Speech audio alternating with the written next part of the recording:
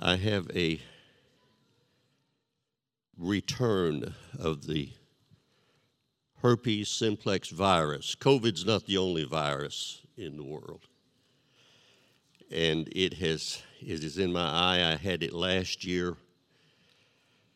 And it has returned with a vengeance. Lights make it my eye is very sensitive to light. And so this is a filter keeping a lot of the light out, making it possible for me to manipulate, to see. And with all of that and everything else we're going through, it is well. It is well. Praise God. In the places where it's important, it is well. And if it's not well, we want to work on that this morning. I so appreciated Sister Joyce's comments this morning. I could not help but remember many years ago, back in Bartlesville, Oklahoma, one of our standard procedures was that the first Sunday of every month, we would have what we called the first of the month fellowship. And it was we were a small church, so it was a small potluck. First Sunday, every month, after service at night, we would bring and have a small feast. And I remember the time when every family brought a dessert. We had no potato salad. We had no fried chicken. We had no green bean casserole. We had plenty of desserts. I think all of the kids slept on the ceiling that night. Praise God. So our part, as we are going to be dealing with this evening in the volunteer refresh, and I hope you come from 6 o'clock to 8, and we're going to have different tables, different stations. You can see what is involved. Many of you know what's involved, but we're lining it out, making things plain, and we invite you to be with us this evening, 6 o'clock, and be with us then. You have a contribution to make. You say, well, I can't do much. You can do something.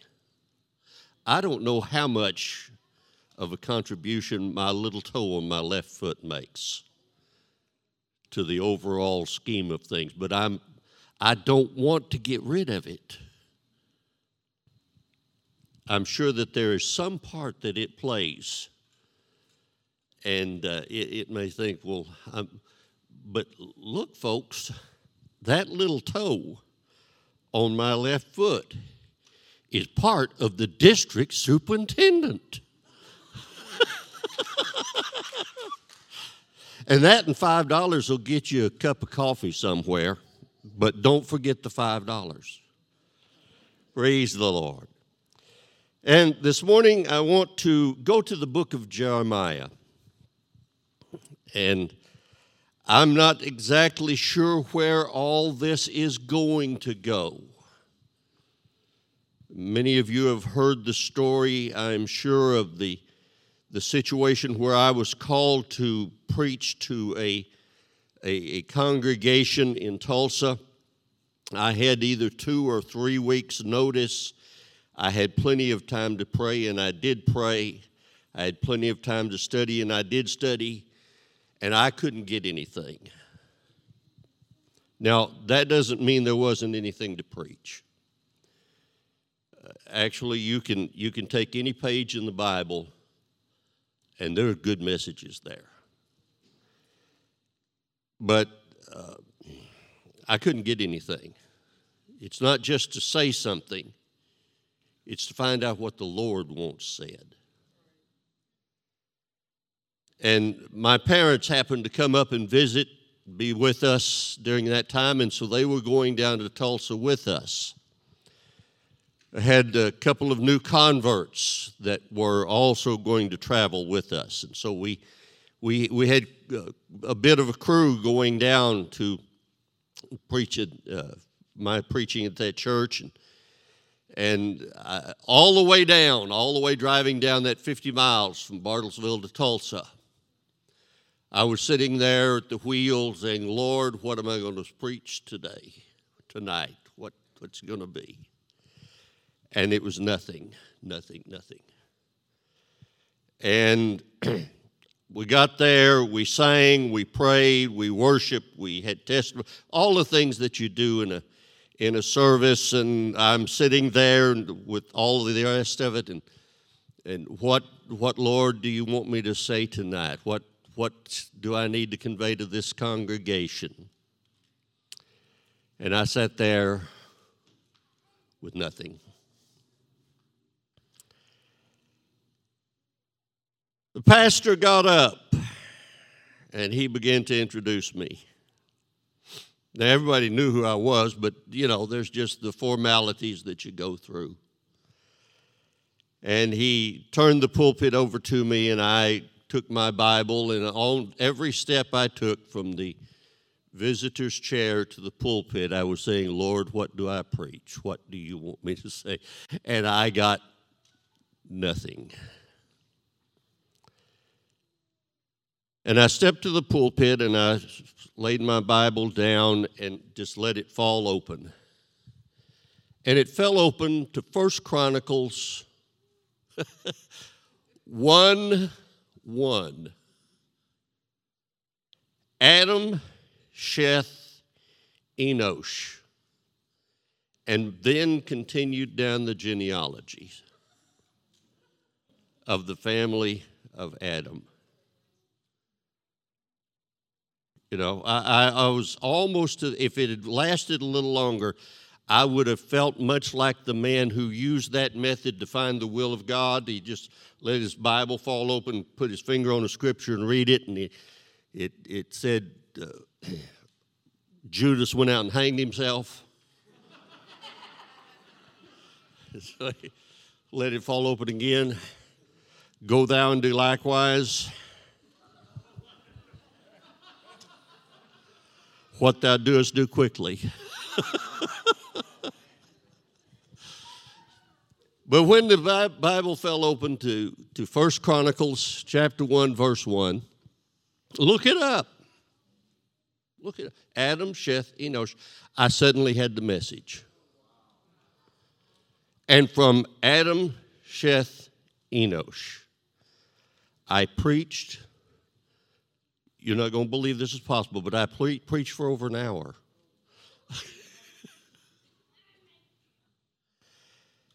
And 15 years later, people were still talking to me about that message. Hey, that wasn't mine. That wasn't mine. That wasn't mine. Well, I have been in wonderment, not nearly that bad.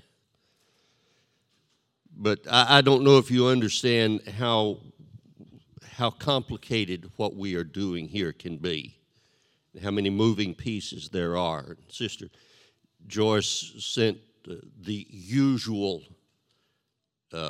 notice to me, Brother Moss, can you give me the title and the scriptures for Sunday's message? That was sometime back in the week. And I finally sent her a message back. Don't worry, I don't have anything yet. I'll get you what I can when I've got it. If you don't get it, I don't have it.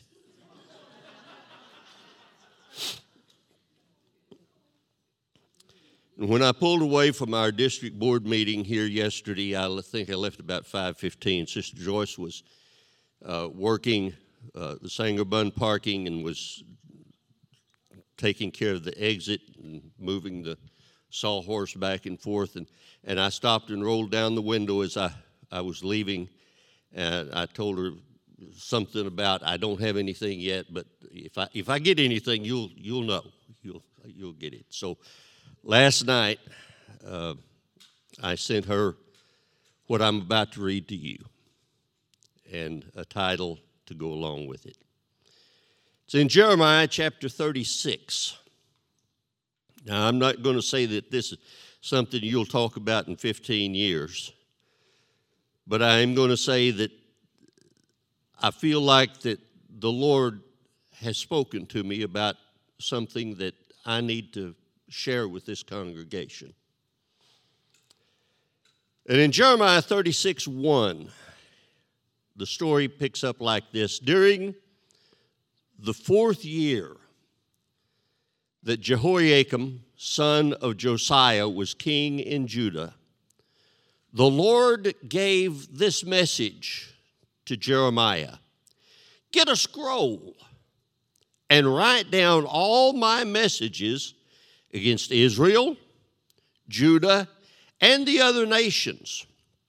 Begin with the first message back in the days of Josiah, and write down every message right up to the present time.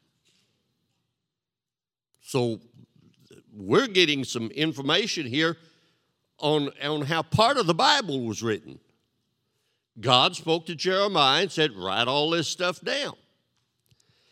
And then he said, perhaps the people of Judah will repent when they hear again all the terrible things I, the Lord, have planned for them. Then I will be able to forgive their sins and wrongdoings. So the Lord's not just criticizing. He's not just threatening.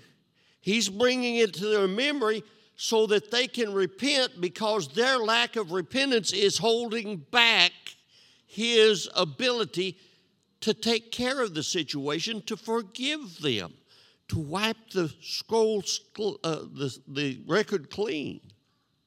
So Jeremiah sent for Baruch, the son of Neriah, and as Jeremiah dictated all the prophecies that the Lord had given him, Baruch wrote them on a scroll.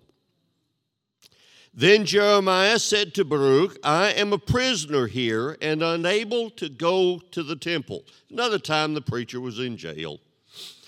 So you go to the temple on the next day of fasting and read the messages from the Lord that I had you write on this scroll. Read them so that the people who are there from all over Judah will hear them. Perhaps even yet they will turn from their evil ways and ask the Lord's forgiveness before it's too late. For the Lord has threatened them with His terrible anger. So the Lord is reaching for these people. The harsh sentence, the dire threat is not for destruction. It's for restoration. Can I let you know and understand, God's not against you. God is on your side. We just sang about He's the one for me. Well, that's because He's for you. And then there are several verses here that I cut out of the story because it's a bunch of lists of names and telling about how what he read it, and these folks responded to it, and they were going to do this and that and the other, and had the whole list of all the important officials, and all of the big deal. And well, let's pick it up in verse number 21 of chapter 36. The king sent Yehudi to get the scroll. Now they said, this is so important, the king needs to hear this. So they went and told the king about it. And the king sent Yehudi to get the scroll, and Yehudi brought it from Elishama's room and read it to the king as all his officials stood by. So we've got this royal household, this official family of the court, and they're listening as the scripture is read or as Jeremiah's prophecies are read. And it was late autumn, and the king was in a winterized part of the palace, sitting in front of a fire to keep him warm. So they have these big palaces, and they can't heat the whole thing. So they get a room and kind of close it off and hang curtains and tapestries and keep the chill from coming in from all those rocks. And so he's sitting there, and they've got a fire built. And each time Yehudi finished reading 3 or 4 columns, the king took a knife and cut off that section of the scroll. Then he threw it into the fire, section by section, until the whole scroll was burned up. Neither the king nor his attendants showed any signs of fear or repentance at what they heard. Even when Elnathan, Delaiah, and Gemariah begged the king not to burn the scroll, he wouldn't listen. Then the king commanded his son, Jerahmeel, Seraiah, the son of Azrael, and Shemaliah, the son of Abdiel, to arrest Baruch and Jeremiah. But the Lord had hidden them.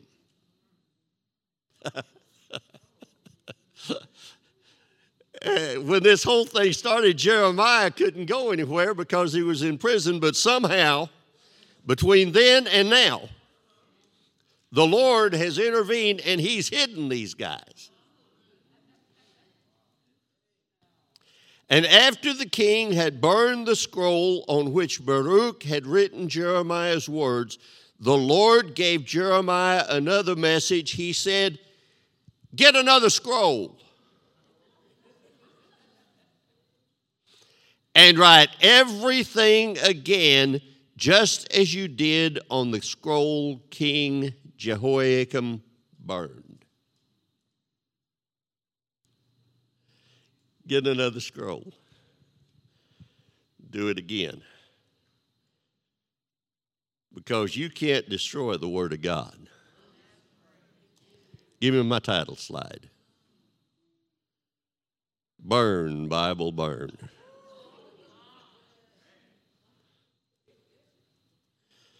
But when you burn the Bible, burn, you haven't destroyed it.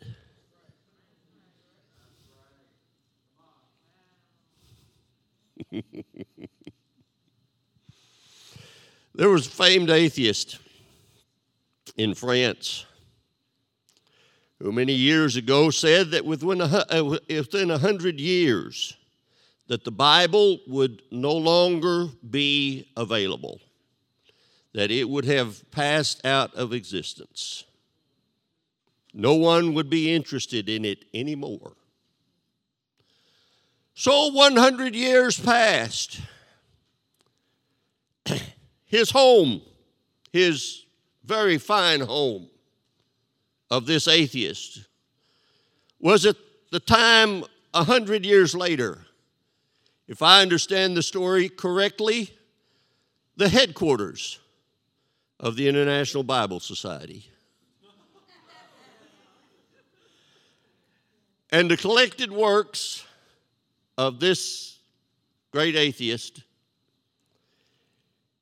could be bought in a used bookshop for $3.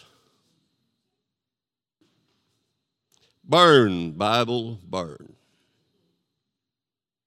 Now, I don't want to make light of the fact of the tragedy that is involved for the person who burns the Bible,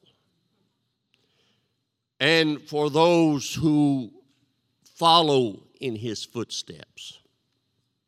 For many, many years, I have been fascinated with a matter in relation to the genealogies, and you know I like to find things in there. It's almost like a treasure hunt. But this man, Jeconiah, was also known, Jehoiakim, rather, was also known by Jeremiah by a nickname or something. He was called Coniah. Jeremiah called this king Coniah, and in Jeremiah chapter 22, there is a solemn pronouncement against this king Coniah, and it says, "Count ye this man childless, for there shall no man, no son of his, who will ever prosper sitting upon the throne of David." In other words, that it was this king that had done something so terrible that God said, "I'm not going to let any of his descendants reign as king again." And if you will go to the book of Matthew, chapter number 1, and begin to run down that genealogy, and you'll find it starting there with Abraham and Isaac and Jacob and on down through Jesse and David and Solomon, and names that are so familiar to us, king after king after king of the nation of Judah. And the last king in that line, Jehoiachin in the Greek. And his son was not king. Now that's where the royal line goes. All the other kings that sat upon the throne after that even were descendants of David, they were puppet kings. They were not the actual lineage of David that was going to be the king. That's not the lineage. The legal line went through this man. And God said, no longer are any of his descendants going to be king in Judah. I can just hear the devil snickering.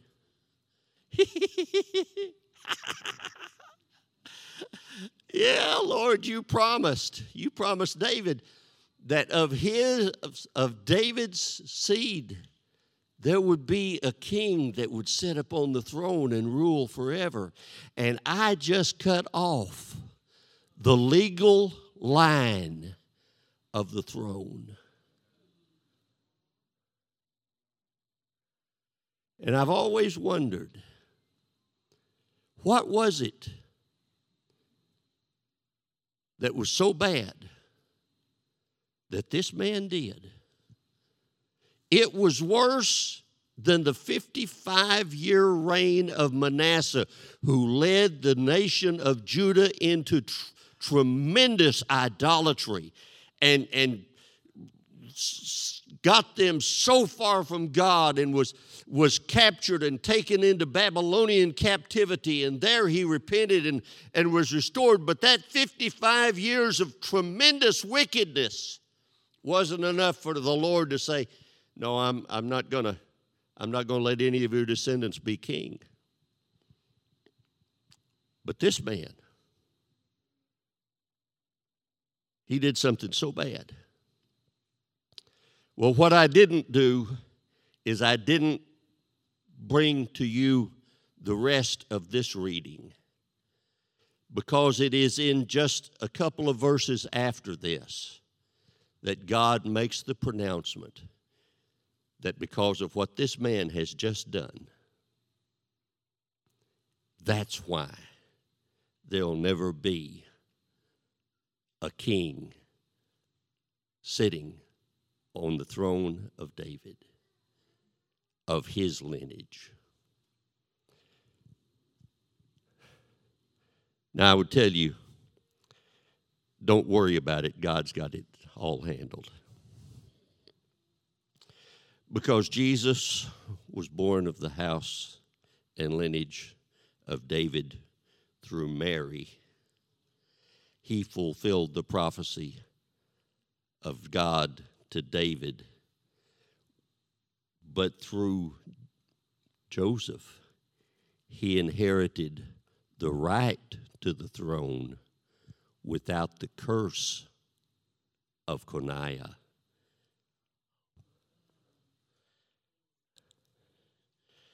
Isn't our God wonderful?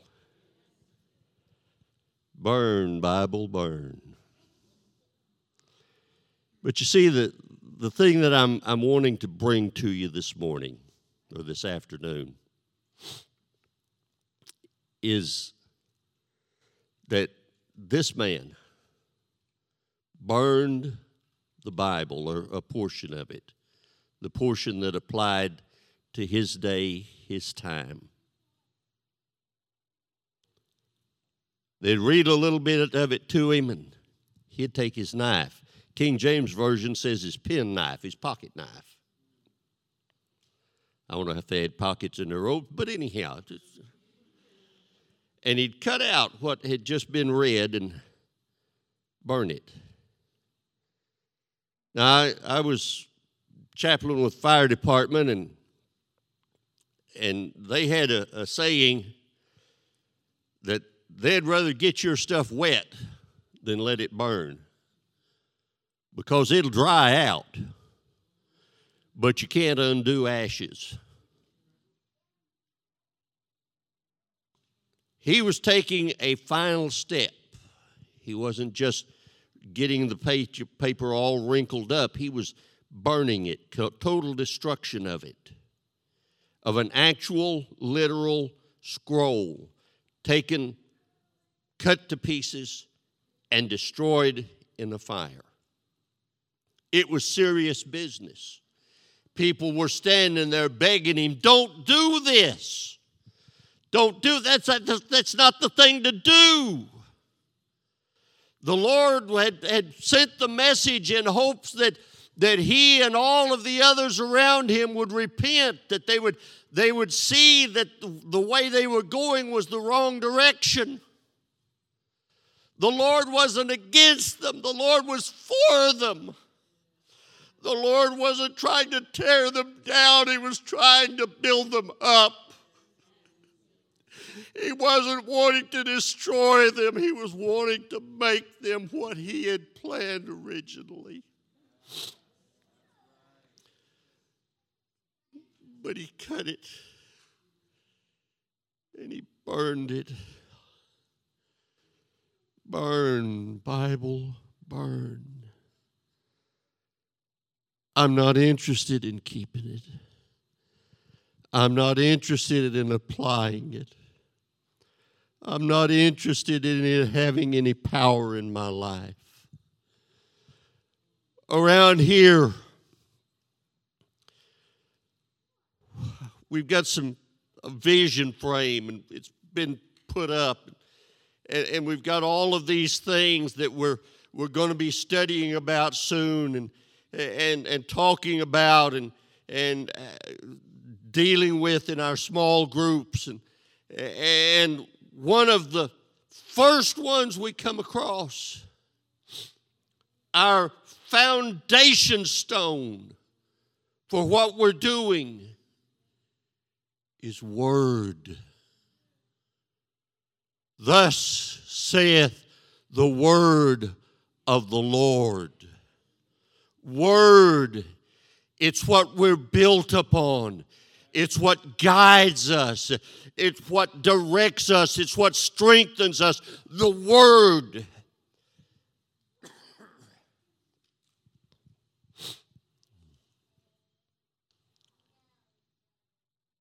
But Jehoiakim took a knife. I don't like that part. I don't want to do that. I'm not going to do that.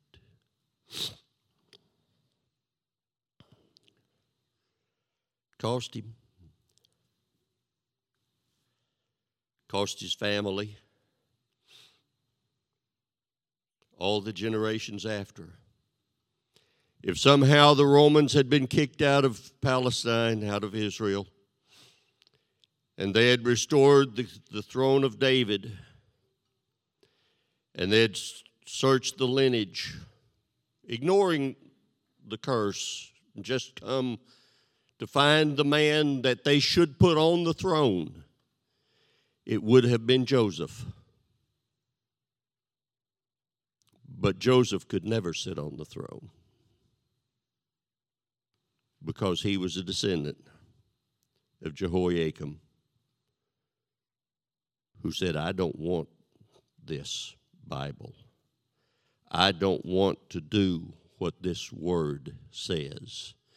I'm going to totally reject everything that God has said through Jeremiah. Burn, Bible, burn.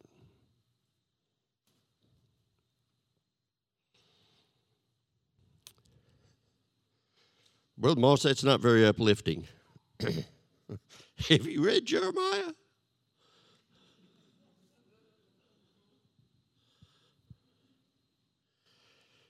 But you see, there are other ways to destroy the scroll besides taking a knife and a blaze.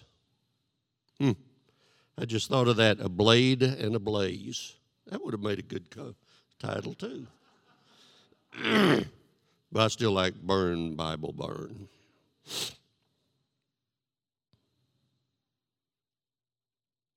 You see, I can take the Bible, not just the words of Jeremiah, but any place in it. And I can look at that and I can say, as far as I'm concerned, I'm cutting that out. I'm not going to let it apply to my life. In fact, I'm going to just destroy it as far as its influence on me is concerned. And I may read it, but as far as its application in my life is it's just ashes. I'm just turning pages of ashes because I'm not going to do it. I'm not going to let it speak to me. Though the Lord is trying to reach me so that He can forgive me, He's trying to reach me so that I can realize that I'm not where I ought to be. He's trying to reach me so that I can repent, so that I can then He can open the floodgates. I take the lock off, and then He can open the floodgates of mercy. Burn, Bible, burn. I remember many times, and I don't know how many times I heard it in the years when I was growing up. My father was a Baptist deacon. My mother in at least 2 Baptist churches was the general secretary, treasurer of the local church.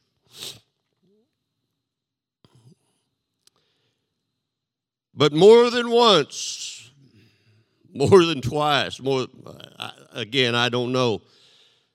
But I heard my parents make the comment, we are Baptists, but we don't believe everything they believe.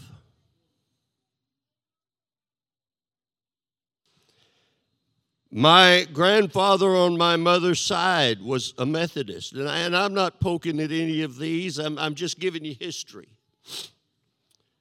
My grandfather, my grandmother were Methodist, and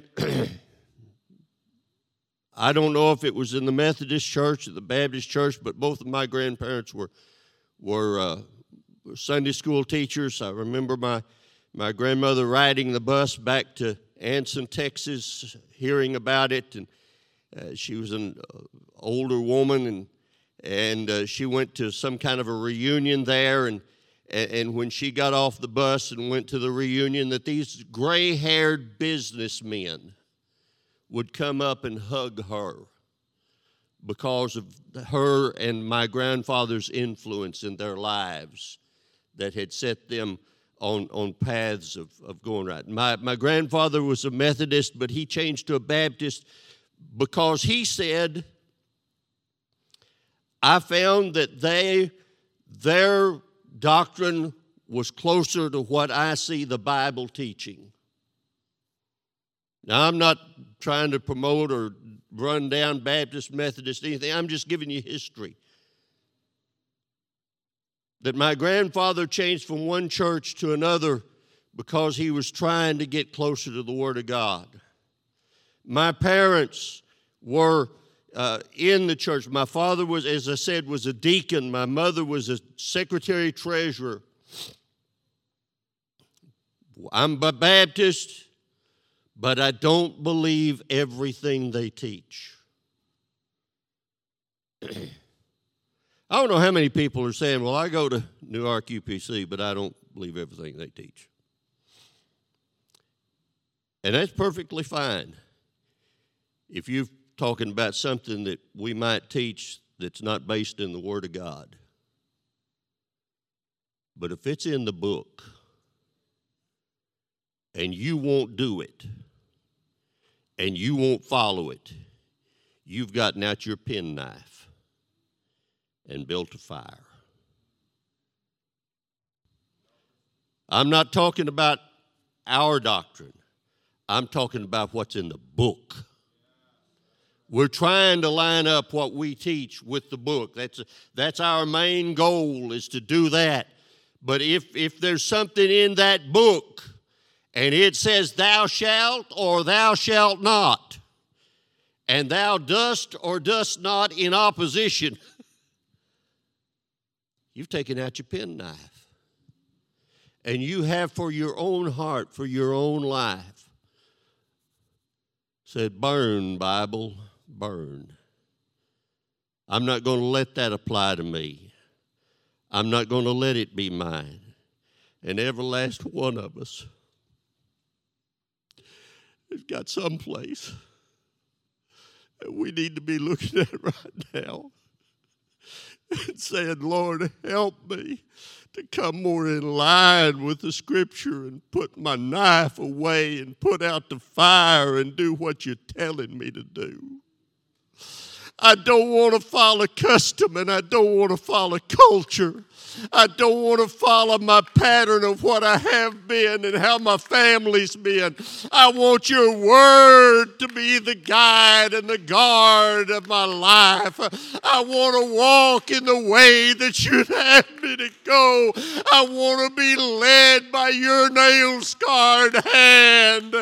I don't want to burn, Bible, burn. I want to walk with you. Help me, Lord, in how I appear. We talk about worship. Worship is more than raising your hands and saying a few church words. Hallelujah, praise the Lord.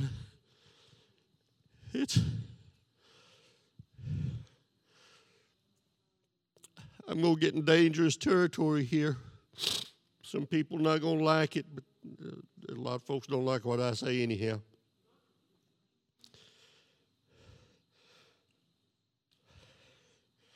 God has not given us as strict a dress code in the New Testament church as he did in the Old Testament law.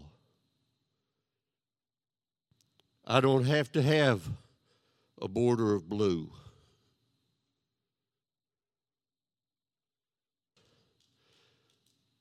But I do need to be modest. And modest is not just while I'm at church. Well, Brother Moss, that only applies in certain situations. Well, burn, Bible, burn.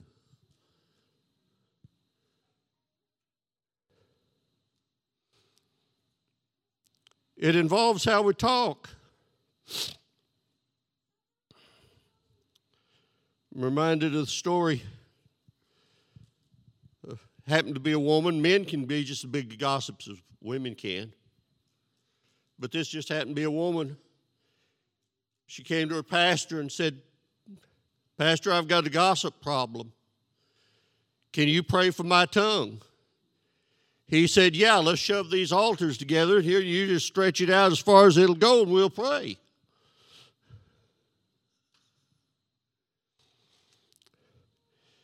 If it's not uplifting, if it's not verifiably true, what are we talking about it for?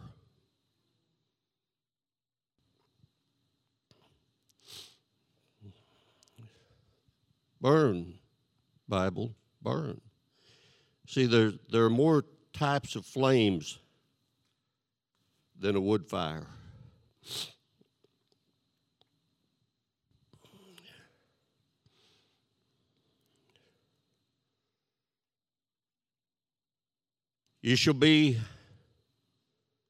People shall know that you're my disciples because you have love one for another, except when it makes you mad. Burn, Bible, burn.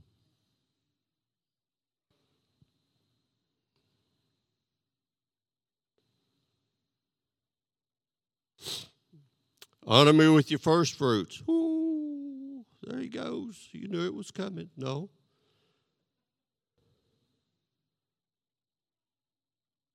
You got more first fruits than fit in your wallet. You've got energy. You've got talent. You've got time. Honor me with your first fruits.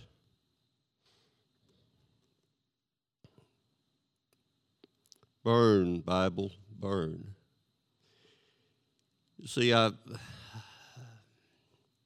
approached this pulpit this morning with a heaviness, and probably one of the reasons I didn't get this way back in the week was I didn't need to carry that type of heaviness all those days. But I'm concerned that if we're not careful, that we can take a penknife and go cutting through the scriptures and taking out the things we don't like and that don't fit us and that are not comfortable and we don't like, and that's not what grandma did, and that's not what my culture is and my custom is, and that's not the way I've always done it before. And we can just slice and dice and cut and slash and burn. Bible, burn. It's terrible for us. It's terrible for us.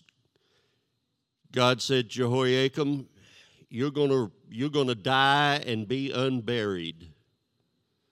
There's not going to be an eternal flame over your grave. There's not going to be a great monument and people come by and leave flowers. No, you're going to be thrown out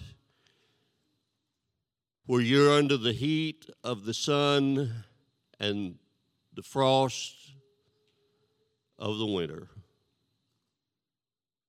It's terrible for this man that he burned what was his Bible. But it was terrible for his family because there had been a great blessing that had been bestowed upon that family. And as he burned the pages of the scroll. He burned the future of his descendants.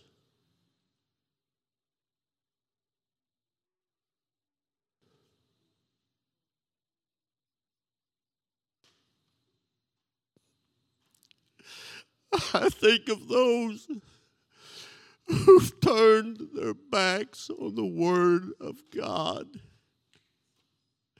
And I've been around long enough to watch their children and their grandchildren who should have been raised with the glory of the Lord around them. And instead, they don't know anything about God.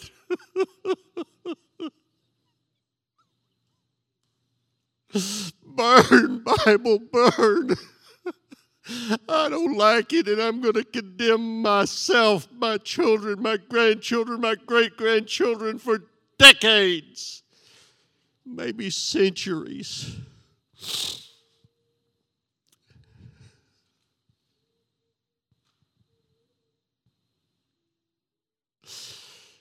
It's your decision, but it's not all your consequences.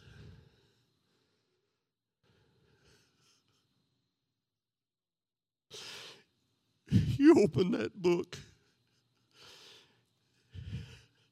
and you're making decisions for ages. You read the Word,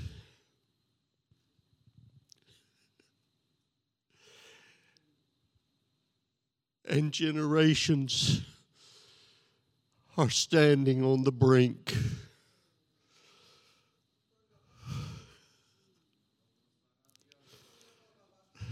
Oh, God.